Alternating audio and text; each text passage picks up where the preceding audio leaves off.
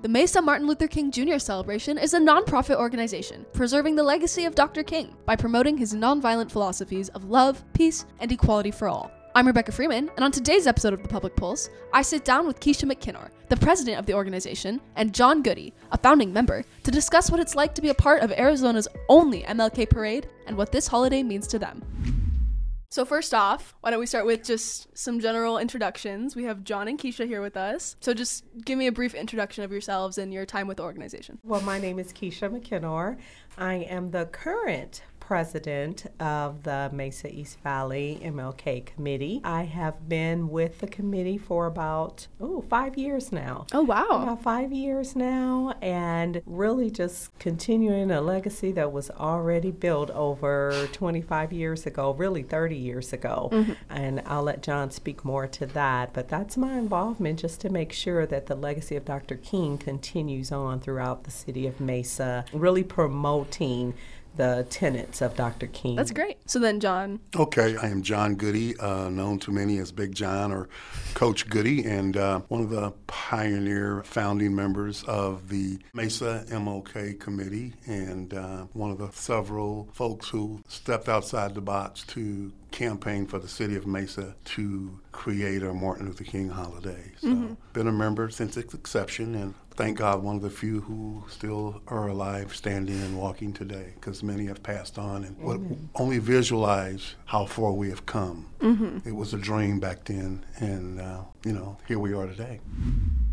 I noticed one thing about the organization is your website says it's the only Martin Luther King Jr. parade in all of Arizona. Is there like a story behind how that came about?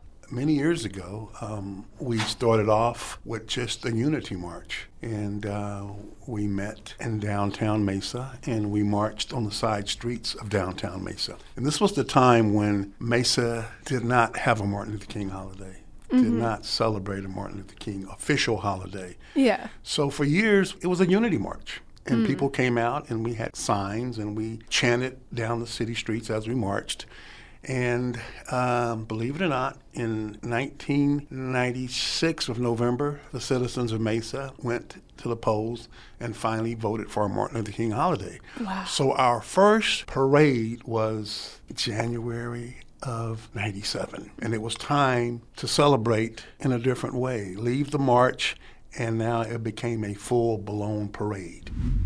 So you said you're a founding member. How exactly did you come to be involved with this organization? Our chairperson at the time, she just passed away about a month ago, Shalette Henderson, and a group of us who were employees at McDonnell Douglas Helicopter at the time decided to meet at the home of one of our members in Chandler to celebrate Dr. King's Day. We had everybody bring over potluck food. Some folks wrote poetry of what the day meant.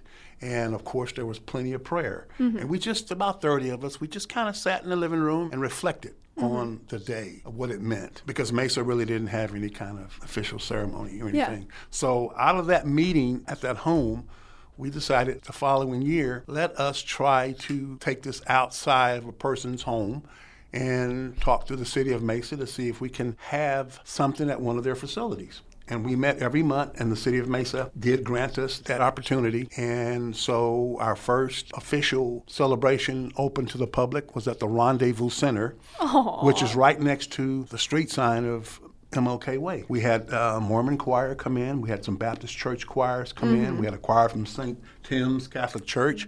And people started to come. It was mostly African Americans, but it was open to everybody. And then the following year, we said we need to do something a little bit bigger and better and reach out so everybody can be a little bit more inclusive. And then we moved to one of the ballrooms in the Mesa Convention Center. Oh, nice. So basically, that's how the snowball effect took. And every year, we got more people, more inclusive, more speakers, and, that's how we started. The event just grew. Yeah, that's wonderful. Yeah. Huh. So then, Keisha, how exactly did you become involved with the organization? I got involved by attending the last MLK Awards breakfast that they held in I think it was 2018. And I was there as part of another organization that was being honored at the time, the Anti-Defamation League. Oh, nice. And after that, I began conversations with some of the members of the committee with regards to the breakfast and other things. And I really just came out to a meeting to be a spectator. And just offer some information that I had that they had requested. And as the story goes, that was just the beginning. Little did I know, here I am, would end up taking over the reins as president, and we are here today. And we knew we had a ringer within our mix.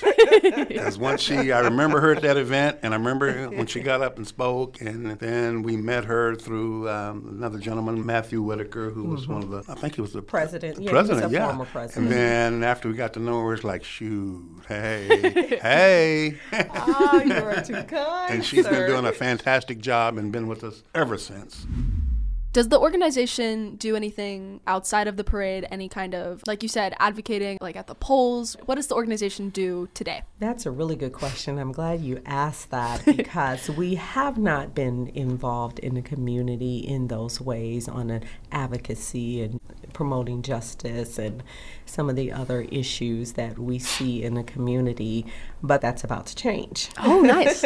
That is going to change this year as we want to be more active, not just on MLK Day, because that is wonderful to come together and celebrate Dr. King. Yeah. But that legacy should live on the other 364 days of the year. Absolutely. So Amen. We want to be out there, an active voice in the community, whether that is providing assistance for those that may be living in poverty, to those in underrepresented communities, partnering with other organizations to drive voter registration or voter advocacy, things like that, because there are some great organizations that are out here doing some wonderful work. So in some areas like that, we're seeking to partner with those organizations to say, how can we lend our voice, our talents, and our help to support you to drive those initiatives within the community. But we will be doing some more things on the horizon. We have Black History Month coming up. Of course. We're looking to do some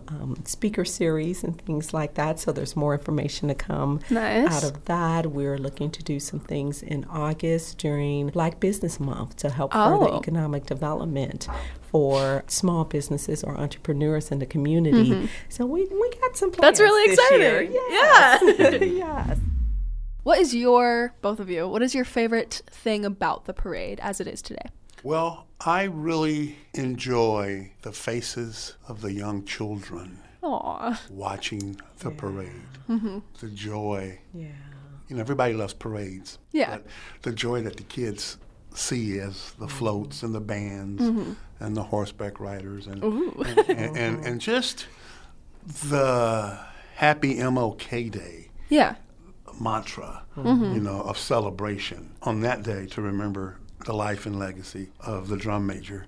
You know, I have had kids who are now adults in their 30s and maybe 40s will come up to me and say, man, I remember when I was in elementary school marching in the parade. Or I remember being on the side streets with my parents watching the parade. And they're adults now, and they're there with their kids. You know, so that in itself is a win-win. It means a lot for me, Definitely. Yeah, for me, I am going to say the diversity of the parade. You know, not only do we have a mixture of walkers or floats or vehicles, but we have a mixture of cultural and ethnicity and religious faith, interfaith communities that are there as part of that parade. And to me, when I stand there and look at these organizations and community leaders and groups march down that street, I see Dr. King's dream. Yeah. That we are all out there.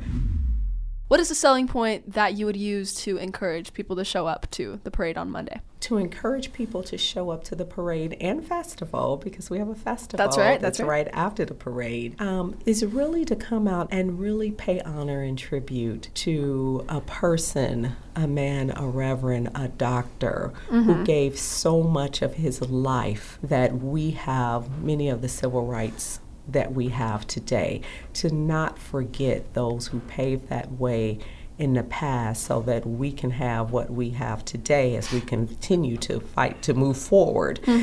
So come out and just honor Dr. King and have fun while you're doing it. It's free. Yes, that's a selling point. True. It's free to be out there.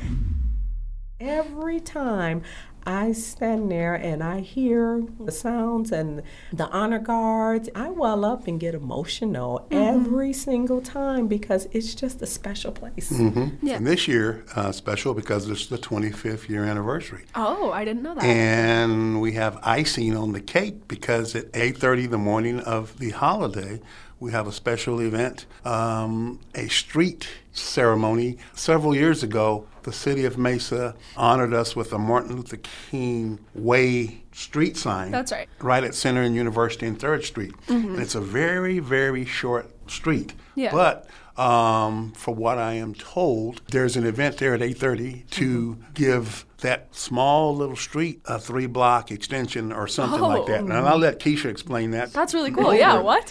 Yeah, so it is, Mesa is hosting its honorary street dedication for Dr. Martin Luther King. So as Mr. Goody was saying, Center Street from University to Main Street will be the honorary Dr. Martin Luther King Jr. Street.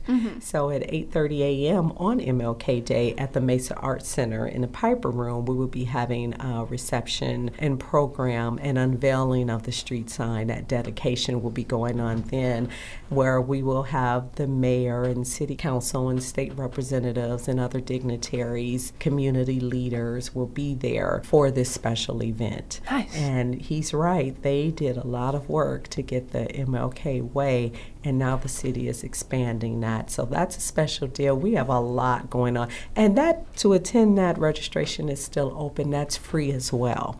So people are welcome to sign up for the street dedication. It goes from 8:30 to 10, and they can walk right across the street and down the street to view the parade. Yeah. And then hit the festival because we have a lot of fun things. Of course, going yeah, I was going to on. say, that's my next question, is what exactly does the festival entail, at least this year? So this year, our festival, we have a lot going on. I'm so excited. A new area Yes. that I was amazed when I stopped by the city of Mesa to the Mesa Plaza. It's a new area that the city of Mesa has created, and that's where the skating ring used to be. Yeah.